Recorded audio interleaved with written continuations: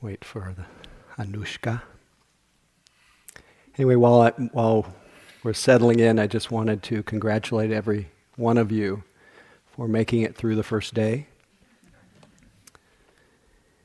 And admittedly, I say this at every retreat, but with all the sincerity that I can feel, because it really is such a heroic thing to stop, to put on the brakes, to downshift, and to keep quiet, and to look within.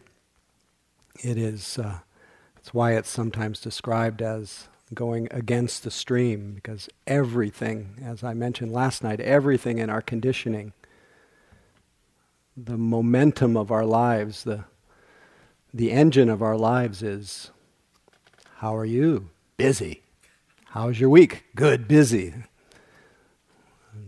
And as Amy Krauss Rosenthal says, you name the question, busy's the answer.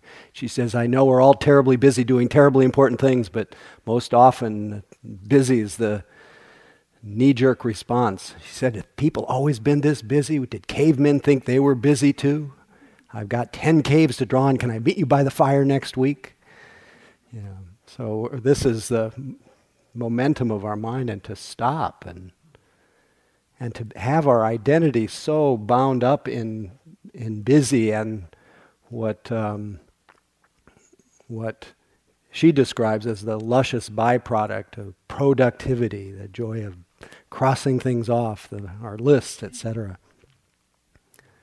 So clearly what we're doing here was we're not list crossing off, even though you may have done some list making today while you were sitting. Reviewing or revisiting the list that you had been living in. It's amazing to stop. What do you experience when you stop?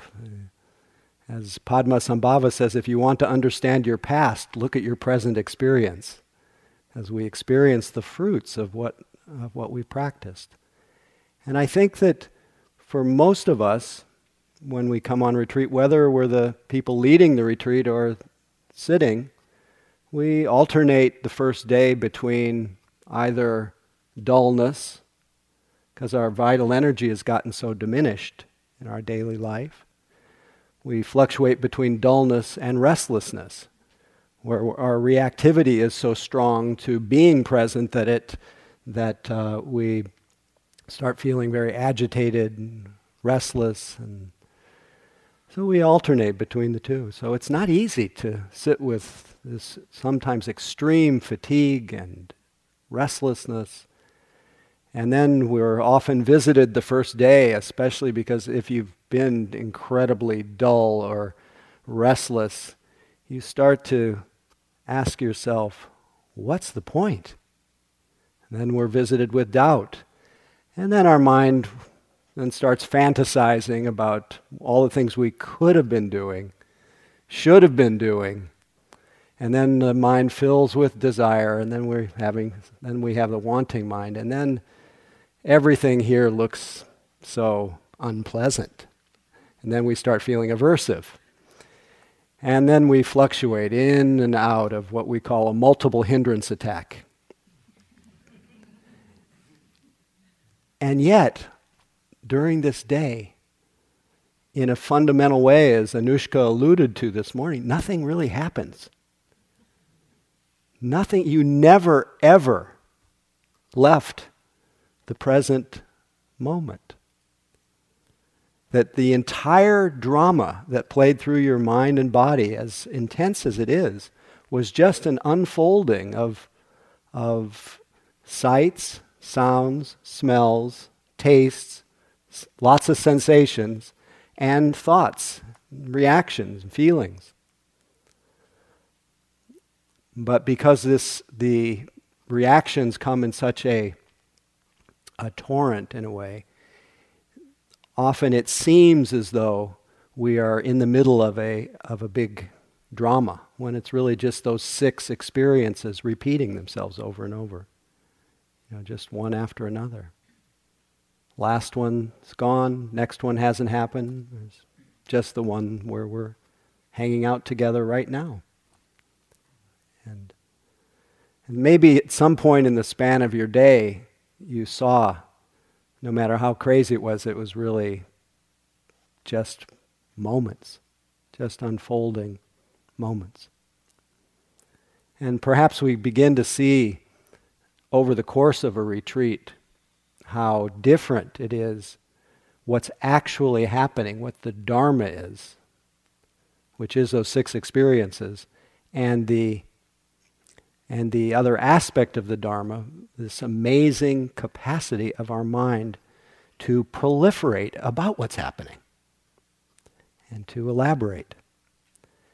The good news is that even the elaborations of our mind, that flywheel of commentary and judgments and likes and dislikes, even that is our path. It's just another thing that we notice. And then everything becomes equal in its opportunity to wake us up to the simple reality of this unfolding present. So at first we have very little capacity to be able to notice, to wake up in every world, and to bring in the title of the retreat. We have very little capacity to actually see what our mind and our body is doing in a continuous way. And it requires some degree of settling, some degree of gently bringing our attention, which is often scattered, together with our body, to have our mind, you could say, mind being conscious, in the same location as our body.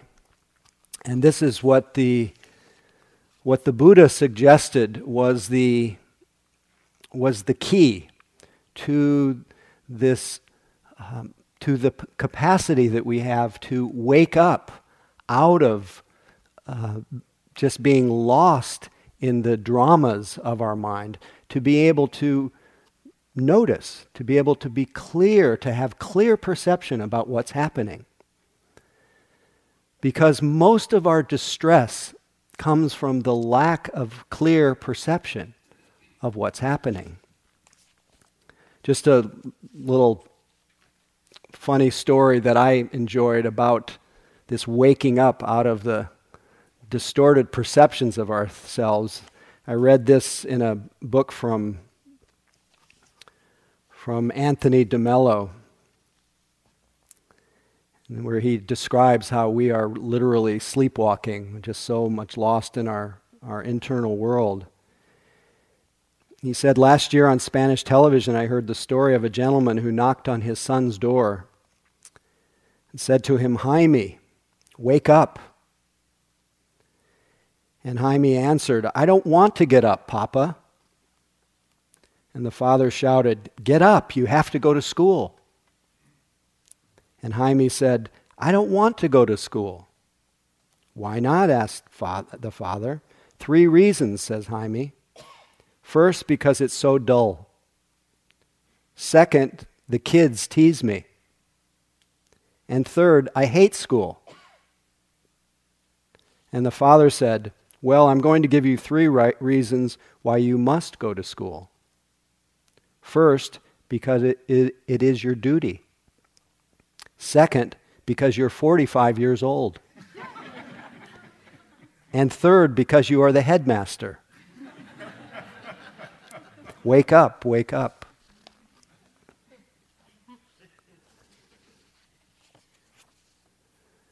So it may not seem like putting our attention in the same location as our body is waking up. It seems so simple.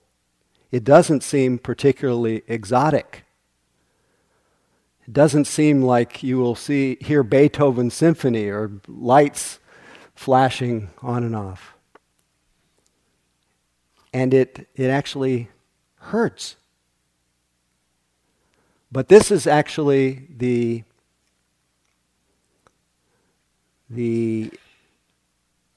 paradox of our practice. As Eugene said, whatever you run from, you run toward.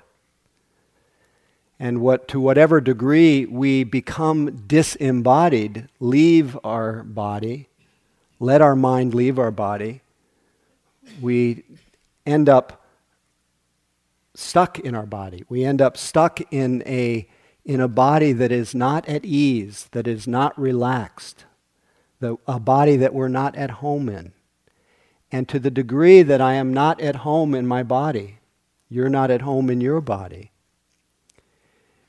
your mind will innocently, out of love for you, will start going out in search of some kind of relief. And the method for relief that most of us use to come home to ourselves is to leave ourselves. And unfortunately, this going in order to find relief has not made anyone happy. There's a story, I'll just briefly paraphrase from the suttas, from the teachings of the Buddha, about a celestial being or a deva named Rohitasa, who came to the Buddha and asked the Buddha, is it possible to reach the end of the world, to go beyond, to become free, to go beyond the cycles of suffering? Is it possible to come to the end of the world by going? And he described in himself in another lifetime. Again, you could either take it literally or as metaphor. He described himself as in another lifetime having these great powers of being able to walk long distances very quickly. And he became determined to walk to the end of the world, to go to the end of the cosmos, to where he could be completely free. And he did nothing but that except for go to the bathroom. Did he eat? He ate. What else did he do? Eat, drank, defecated, rested a little bit, but pretty much walked for 100 years to try to reach the end of the world, and he died. And he didn't reach the end of the world. So the modern day, or at least at the time of the Buddha, Rohitasa says, can you reach the end of the world by going? And the Buddha says, no, you can't reach the end of the world by going. Can't reach the end of this cycle of suffering by going. But only those who reach the end of the world become free. Become free of the torments of the mind and the body. So what do you do with that? You cannot reach the end of the world by going, but only those who reach the end of the world become free. But fortunately, he didn't stop there. He said, as I'll just quote a part of what Anushka shared this morning, it is within this fathom-long body, with its perceptions and its inner sense, or its senses and mind, it's within this fathom-long body that lies where we find the world. And it's within this fathom-long body where we find the cause of the world. It is also within this fathom-long body that we find the end of the world.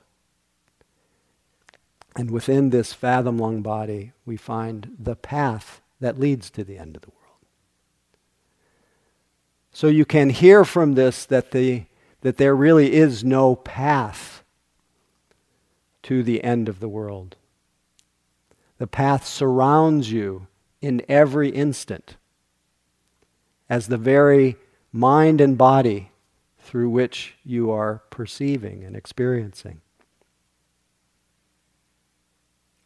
And if you think of a path, it's much more The path is simply to clear away what obscures or what makes us think that we can reach the end of our suffering by going.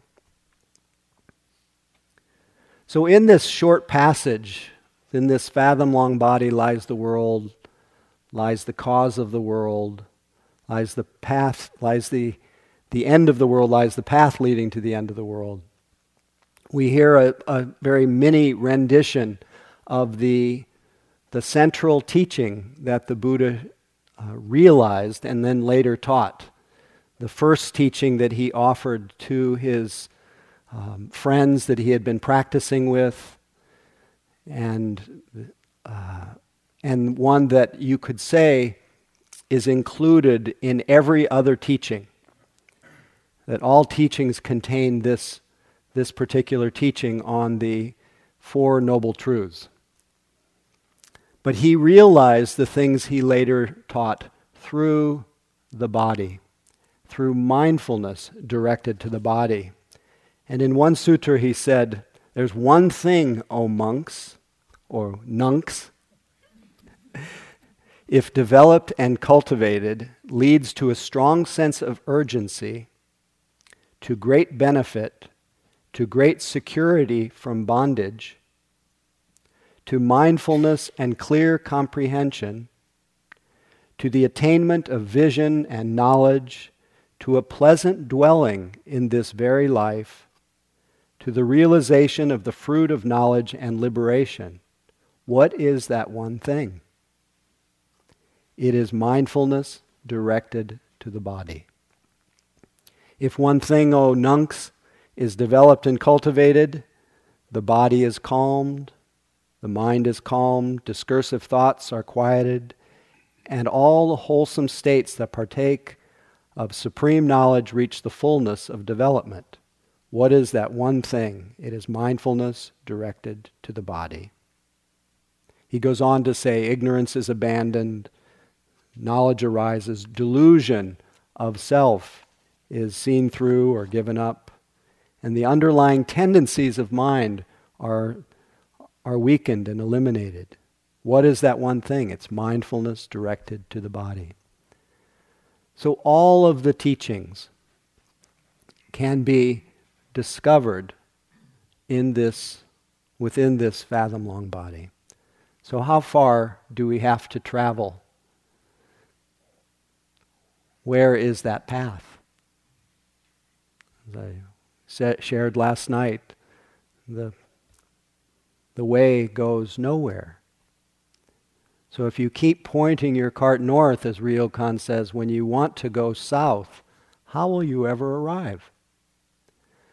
So it may be challenging, but our practice is to settle back into the moment, to learn in a continuous way rather than to go, to stay where we are. And maybe realize in the long run that we truly never go anywhere. We've never gone anywhere. Even when I'm driving along Sir Francis Drake at 65, I never drive that fast on that road. Whatever the speed limit is. I'm sitting behind the wheel. I'm right exactly where I am. Even being hurled across the United States in a jet. The jet is moving, but I'm sitting right where I am in my comfortable chair. Maybe holding on tight when hit the bumps, but I'm right where I am. So in the deepest sense, we are always here. But our mind has a way of going, of constructing a path, constructing a version of reality where I am coming from the past, passing through the present on my way to the future. And the future often is a very grand vision of either pleasure or things that are frightening, worrisome, exciting. But in any case, that picture of the one who is going, that picture of coming from the past, passing through here on my way, is a version of myself that doesn't actually exist. It exists as a kind of story or a narrative. And this is what human beings do. They have this wonderful capacity to create myself in time.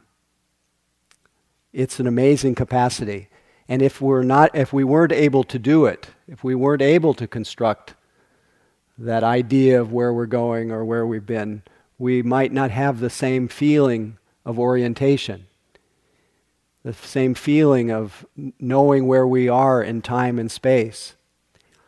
I will say, however, that there are cultures in this world that construct the sense of myself in time exactly the opposite.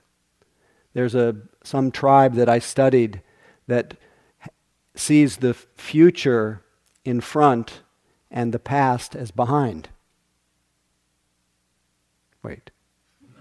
No, the other way around. The past in the front, because you can see it, the future behind.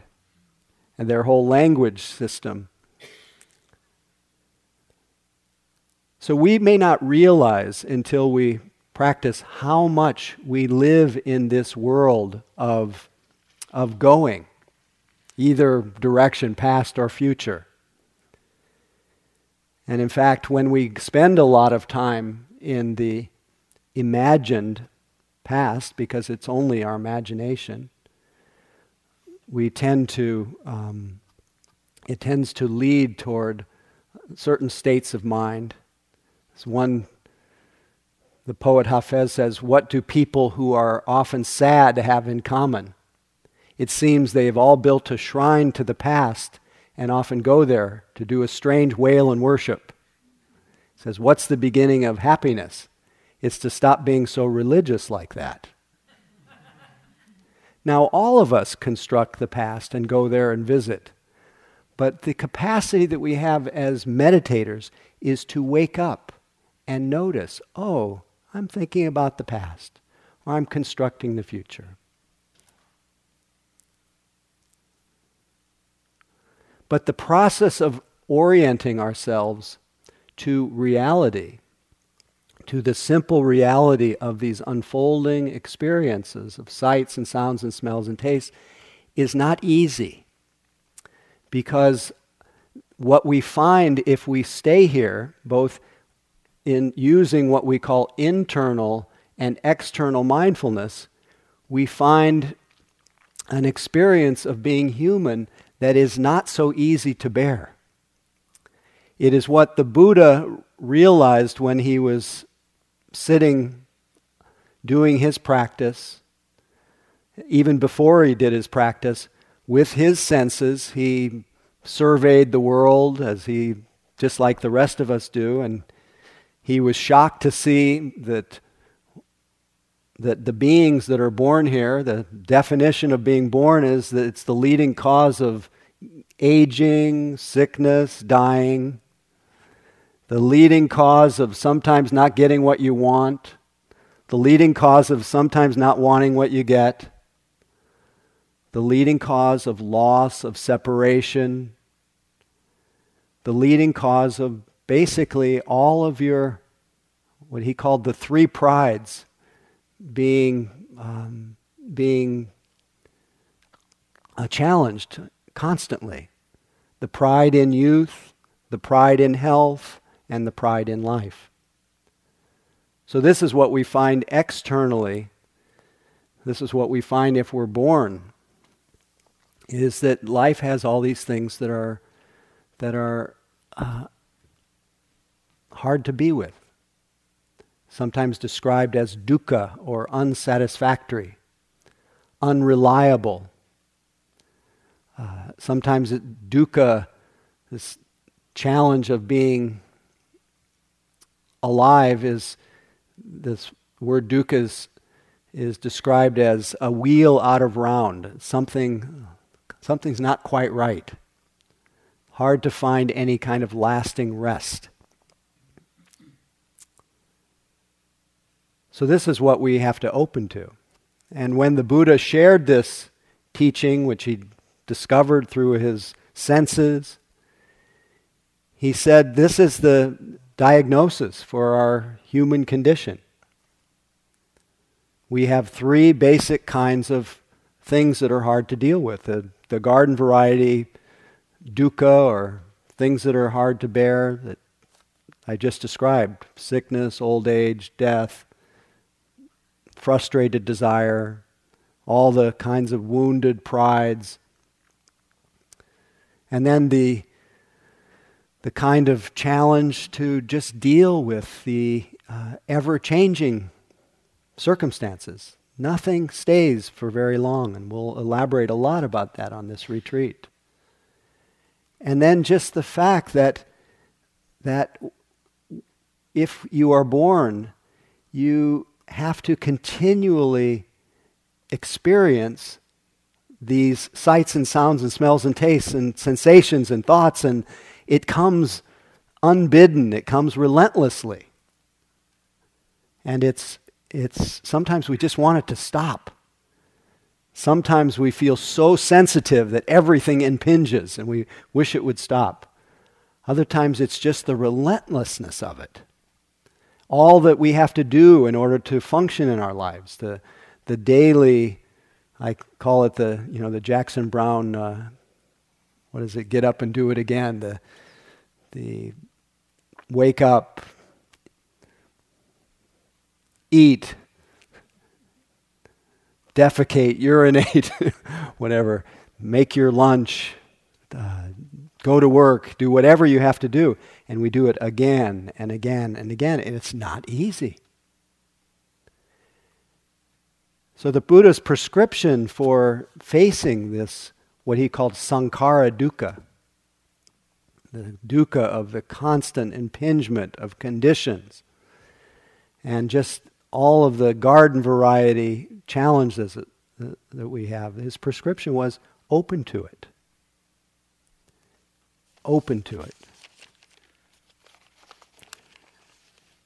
As Jennifer Wellwood puts it in her poem called The Dakini Speaks, she says, "My friends, let's grow up. Let's stop pretending we don't know the deal here. Or if we truly haven't noticed, let's wake up and notice. Look, everything that can be lost will be lost. It's simple. How could we have missed it for so long? Let's grieve our losses fully, like ripe human beings. But please, let's not act so shocked by them. Let's not act so betrayed, as though life had broken her secret promise to us. Impermanence is life's only promise to us, and she keeps it with ruthless impeccability. To a child she seems cruel, but she is only wild, and her compassion exquisitely precise. Brilliantly penetrating, luminous with truth, she strips away the unreal and shows us the real. This is the true ride. Let's give ourselves to it. Let's stop making deals for a safe passage. There isn't one anyway, and the cost is too high. We are not children anymore. The true human adult gives everything for what cannot be lost. Let's dance the wild dance of no hope." Beautiful. Or at least we should have a sense of humor about death and dying. Beautifully shared by Pablo Neruda. What we know comes to so little. What we presume is so much. What we learn so laborious. We can only ask questions and die. Better save all our pride for the city of the dead and the day of the carrion. There, when the wind shifts through the hollows of your skull, it will show you all manner of enigmatical things, whispering truths in the void where your ears used to be. I always like that one.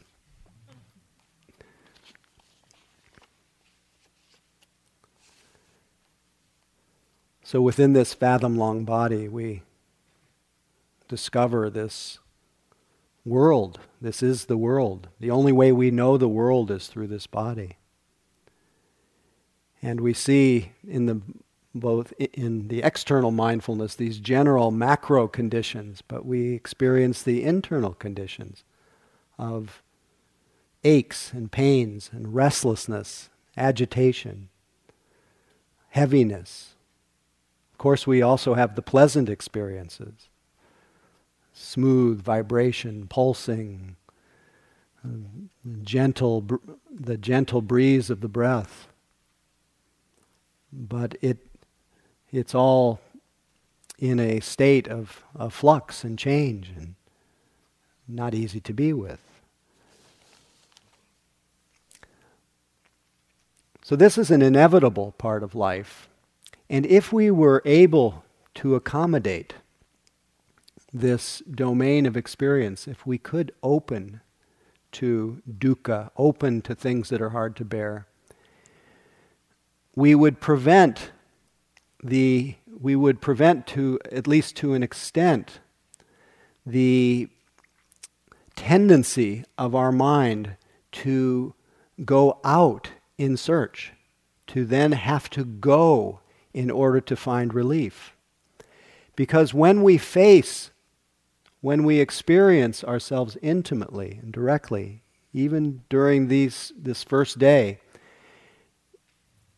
every experience that you had today, every simple sense experience, from the taste of food, to the sounds that entered your ear, to the smells, to the sensations, to the mental states, everything came accompanied with some kind of feeling of pleasant.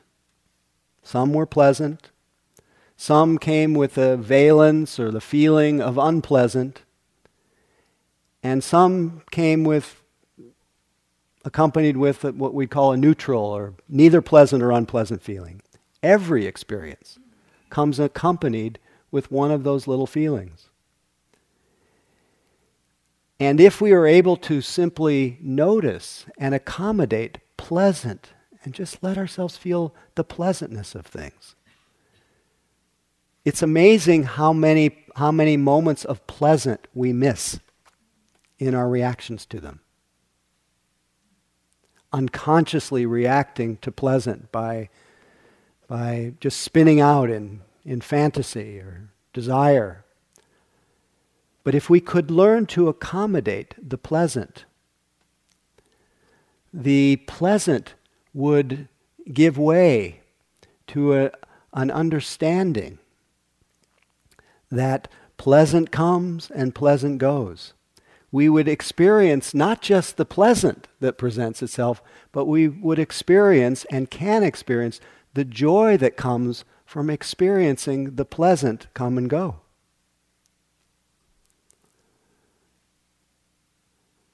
I think there are poets who have understood this experience, where I think it was William Blake, where he said, "He or she who binds to herself a joy does the winged life destroy. But she who kisses the joy as it flies lives in eternity's sunrise." There's an opening that comes if we can allow the pleasant to emerge. And if we could accommodate the unpleasant, learn slowly, which we're doing, to accommodate the unpleasant feelings that inevitably present themselves.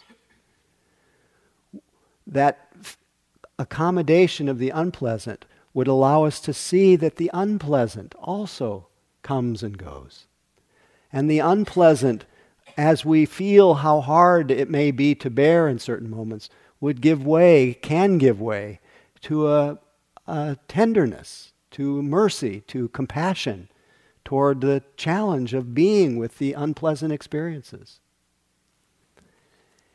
And if we could accommodate the neutral experiences that come, the ones that are neither pleasant or unpleasant. And this is hard for us because we are so addicted to things being exciting, stimulating.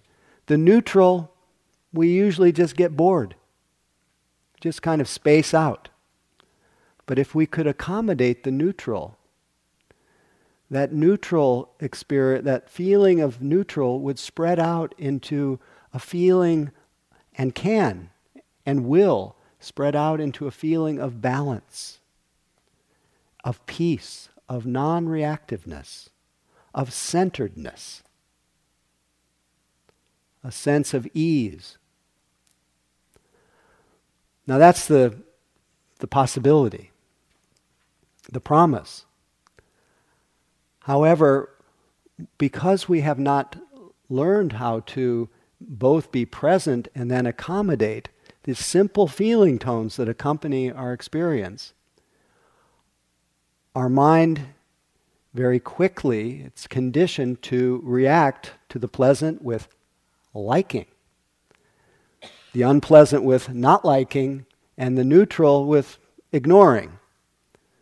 And thus begins the cycle that every one of us are trained in to then enter the world of following liking with wanting some kind of experience. So I wonder today, let's just back up a little bit. I wonder today if there was anyone, and I say this mostly for the people who are new to retreats, anybody on the retreat that you saw them or you noticed the way they walked and you saw a person on the retreat and a pleasant feeling arose in you when you saw that person. And for any of you who may have had that experience, did any of you quickly follow that with, I like you? And did any of you quickly follow that with, I want you. I need you. I want to date you. I want to marry you. I want to travel with you. I want to have children with you. I mean, everybody has their own version depending on your age or life circumstances, but very quickly our mind enters into a profound drama, all in response to a pleasant moment's experience. And we call it the VR, the Vipassana romance. The reverse is true, where something, and I know this happened today, something triggered an unpleasant feeling, your body, or somebody came in the room late, coughed too much, whatever it was, produced an unpleasant feeling, and that person became the reason for all of your misery. And so a whole drama ensues where the person that's called the Vipassana vendetta, where if only they would do something different, and it within that drama, within that little drama, we've created a world. We create the world of me. It's all about me and mine and how they're wrecking my retreat. And so everything gets revolved around me. And to the degree that we can be aware of that, be aware of the unpleasant, and even if we don't quite catch the moment of unpleasant, begin to see the way that our mind starts making the world. Within this fathom-long body lies the world, lies the cause of the world. We start creating that imaginary world of past, present, future. Remember, in real time, we're just here. It's so simple. But when we're in that little drama, the present moment becomes a source of dissatisfaction, a source of lack. And the belief is, I have to get away from what's unpleasant, I have to gain what's pleasant. And that is the drama of going, trying to come to the end of suffering, the end of distress, the end of lack by going. So the Buddha said that what causes our basic unsatisfactoriness, things that are hard to bear, what turns that into mental suffering is that these chronic tendencies of mind to want things to be other than the way they are. That expresses itself as that craving, thirst, hunger for something that's not present, someone that's not present, some condition that's not present. And this is just so built into our worldly habit of constantly having to keep moving faster to find relief. As the Dalai Lama, when asked what surprised him most about humanity, answered, man, because he sacrifices his health in order to make money. And then he sacrifices money to recuperate his health. Then he's so anxious about the future that he does not enjoy the present. The result being that he does not live in the present or the future. He lives as if he's never going to die and then dies having never really lived.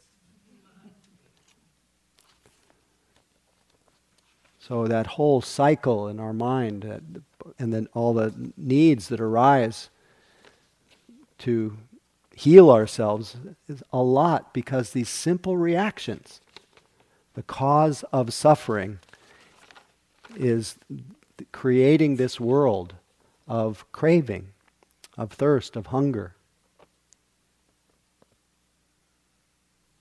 This chronic tendency to want things to be different than the way they are.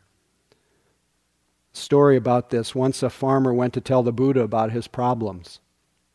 He told the Buddha about his troubles farming, how either droughts or monsoons made his work very difficult.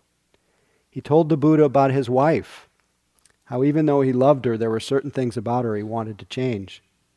Likewise with his children, yes, he loved them, but they weren't turning out quite the way he wanted. When he was finished, he asked the Buddha how he could help him with his troubles. And the Buddha said, I'm sorry, but I can't help you. What do you mean, railed the farmer? You're supposed to be a great teacher. The Buddha replied, Sir, it's like this. All human beings have 83 problems. It's a fact of life. Sure, a few problems may go away now and then, but soon enough others will arise. So we'll always have 83 problems.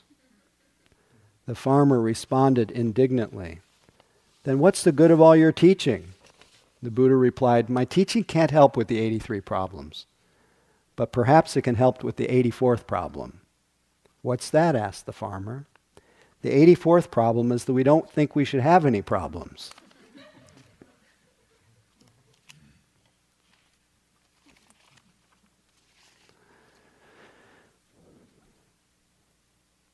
So this constant reaction to the pleasant and the unpleasant and the neutral, constant desire for things to be different than the way they are. The Buddha that was his diagnosis, and his prescription for dealing with it was to, as it's described in the teachings, to abandon the cause, to let go, to open to recognize when it is, and this is the beauty of using this strong tendency of mind to want things to be different than the way they are, to use that itself as our path. Every time we notice that we're in a state of aversion or grasping, a state of of what the Buddha called bhava, of becoming. I want to become, I want to get somewhere, I want to become someone. Whenever we notice that, instead of making that story of going real, of becoming, we notice the state itself, the state of hunger, the state of thirst, the state of dissatisfaction. And the very state that, when unrecognized, leads us on this wheel of being born again and again into these dramas. The very state of hunger that develops this whole world is the very state when we put our mind back in our body and feel both the pleasant, the unpleasant, feel the state of thirst itself. That experience brings us back to this vital point of presentness. And we can experience without having to wander, as one teacher put it, wander endlessly astray in samsara's vicious cycle. This samsara is endless wandering. We can experience a cessation, a falling away of that need to become someone in time, the need to get somewhere, the need to get away from someplace, and find our home, as Eugene said last night, right where you're sitting. The way goes nowhere. So one of the beautiful things about the teaching, that Buddha didn't just diagnose the fact of our stress and all that's hard to bear and what turns that stress into mental suffering. He also offered the prescription of letting go, of letting be, and offered a reminder that it's possible to experience an ending of that stress, a cessation of suffering, a stepping off of that wheel of endlessly becoming.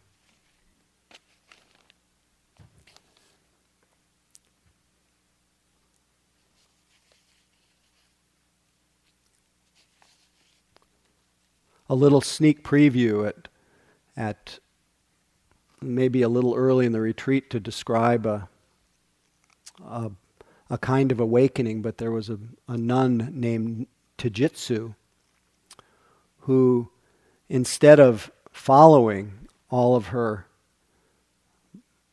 mind stories and desires for things to be different, instead, she just paid attention to the presently arising experience, moment by moment.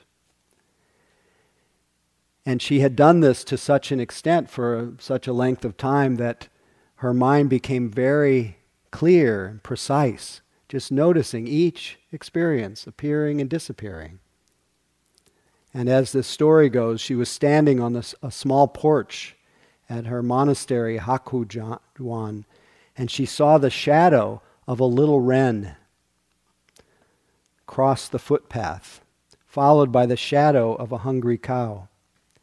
And she saw that the little wren arose, abided, and fell away.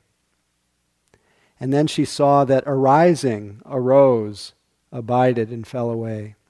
And then she saw that arising arose, abided, and fell away. And that abiding arose, abided, and fell away. And that falling away arose, abided, and fell away.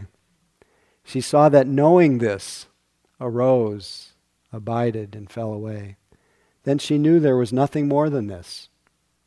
No ground, nothing to lean on, stronger than the cane that she held. Nothing to lean upon at all, and no one leaning. And she opened her tight fist. She opened the clenched fist in her mind and let go. and fell into the midst of everything.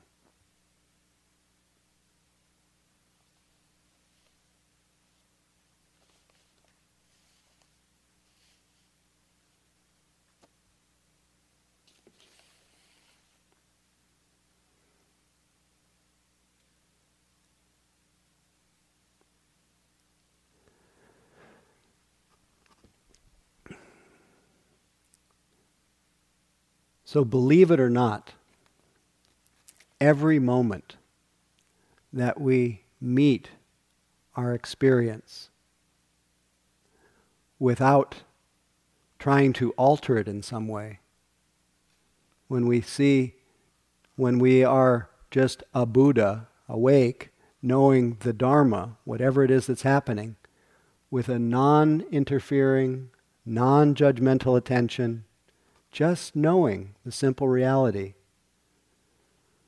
That simple moment, it may not seem like much, but that moment is a moment of freedom, a moment of non-grasping, a moment of letting go, a moment of letting be, a moment of life as is, a moment of jumping into the midst of everything. Of not separating ourselves out, not being lost in that state of waiting and hoping and becoming.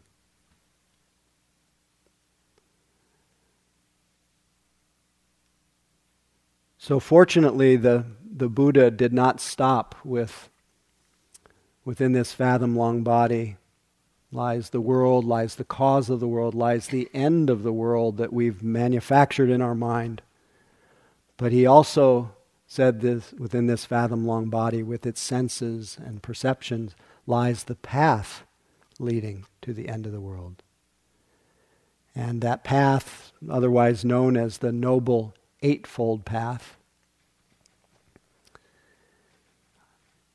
is the one that we are essentially creating out of the stuff of our experience, out of our moment-to-moment experience.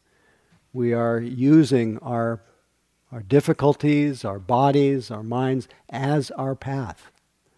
The path of what he called purification of our actions. We try to act in a way that's non-harming. That's what we've established here. So purification of our actions.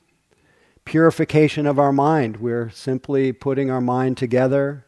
We're arousing effort to cultivate the wholesome qualities of mindfulness and concentration and energy and calm and interest and investigation.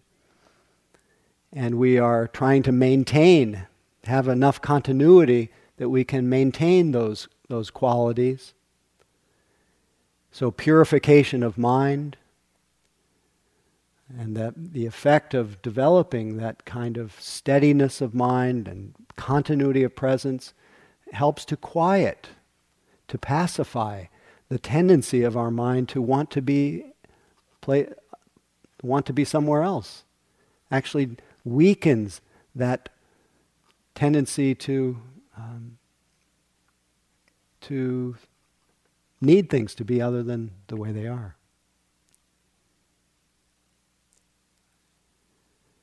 And so the path has both purification of our action, the purification of our mind, and the practice and the path makes possible the purification of our view, where we can, for ourselves, not just reading it in a book or hearing a Dharma talk, but for ourselves, moment to moment, seeing that, yes, the first of the elements of the Eightfold Path is wise understanding, seeing, yes, life has within it things are hard to bear. Opening to it. What turns it into suffering is this constant reactivity, wanting it to be different. That there's a capacity and a possibility of ease of being and freedom in the midst of it all. And that there's a path. And the way is right here.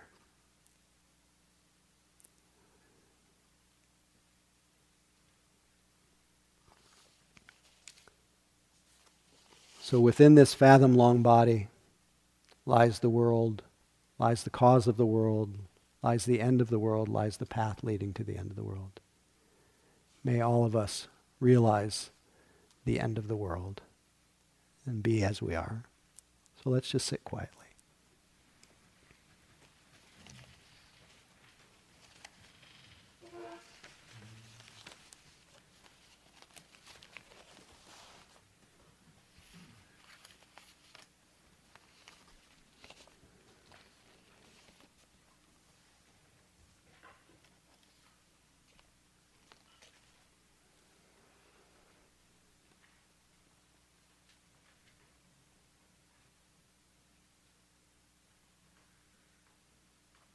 Letting the sensations call us here.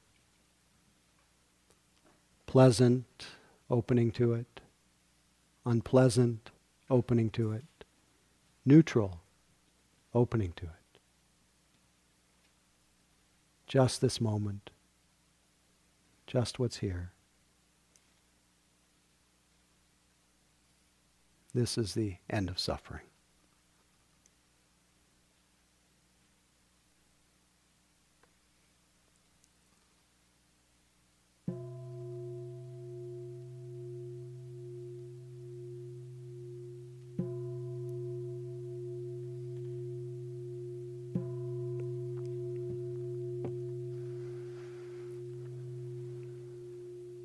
Thank you for your attention, and again, congratulations for making it through the first day.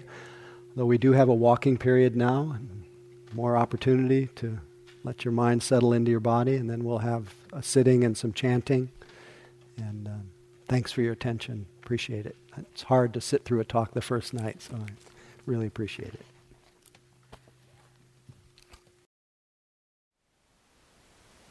Thank you for listening. To learn how you can support the teachers and Dharma Seed, please visit dharmaseed.org/donate.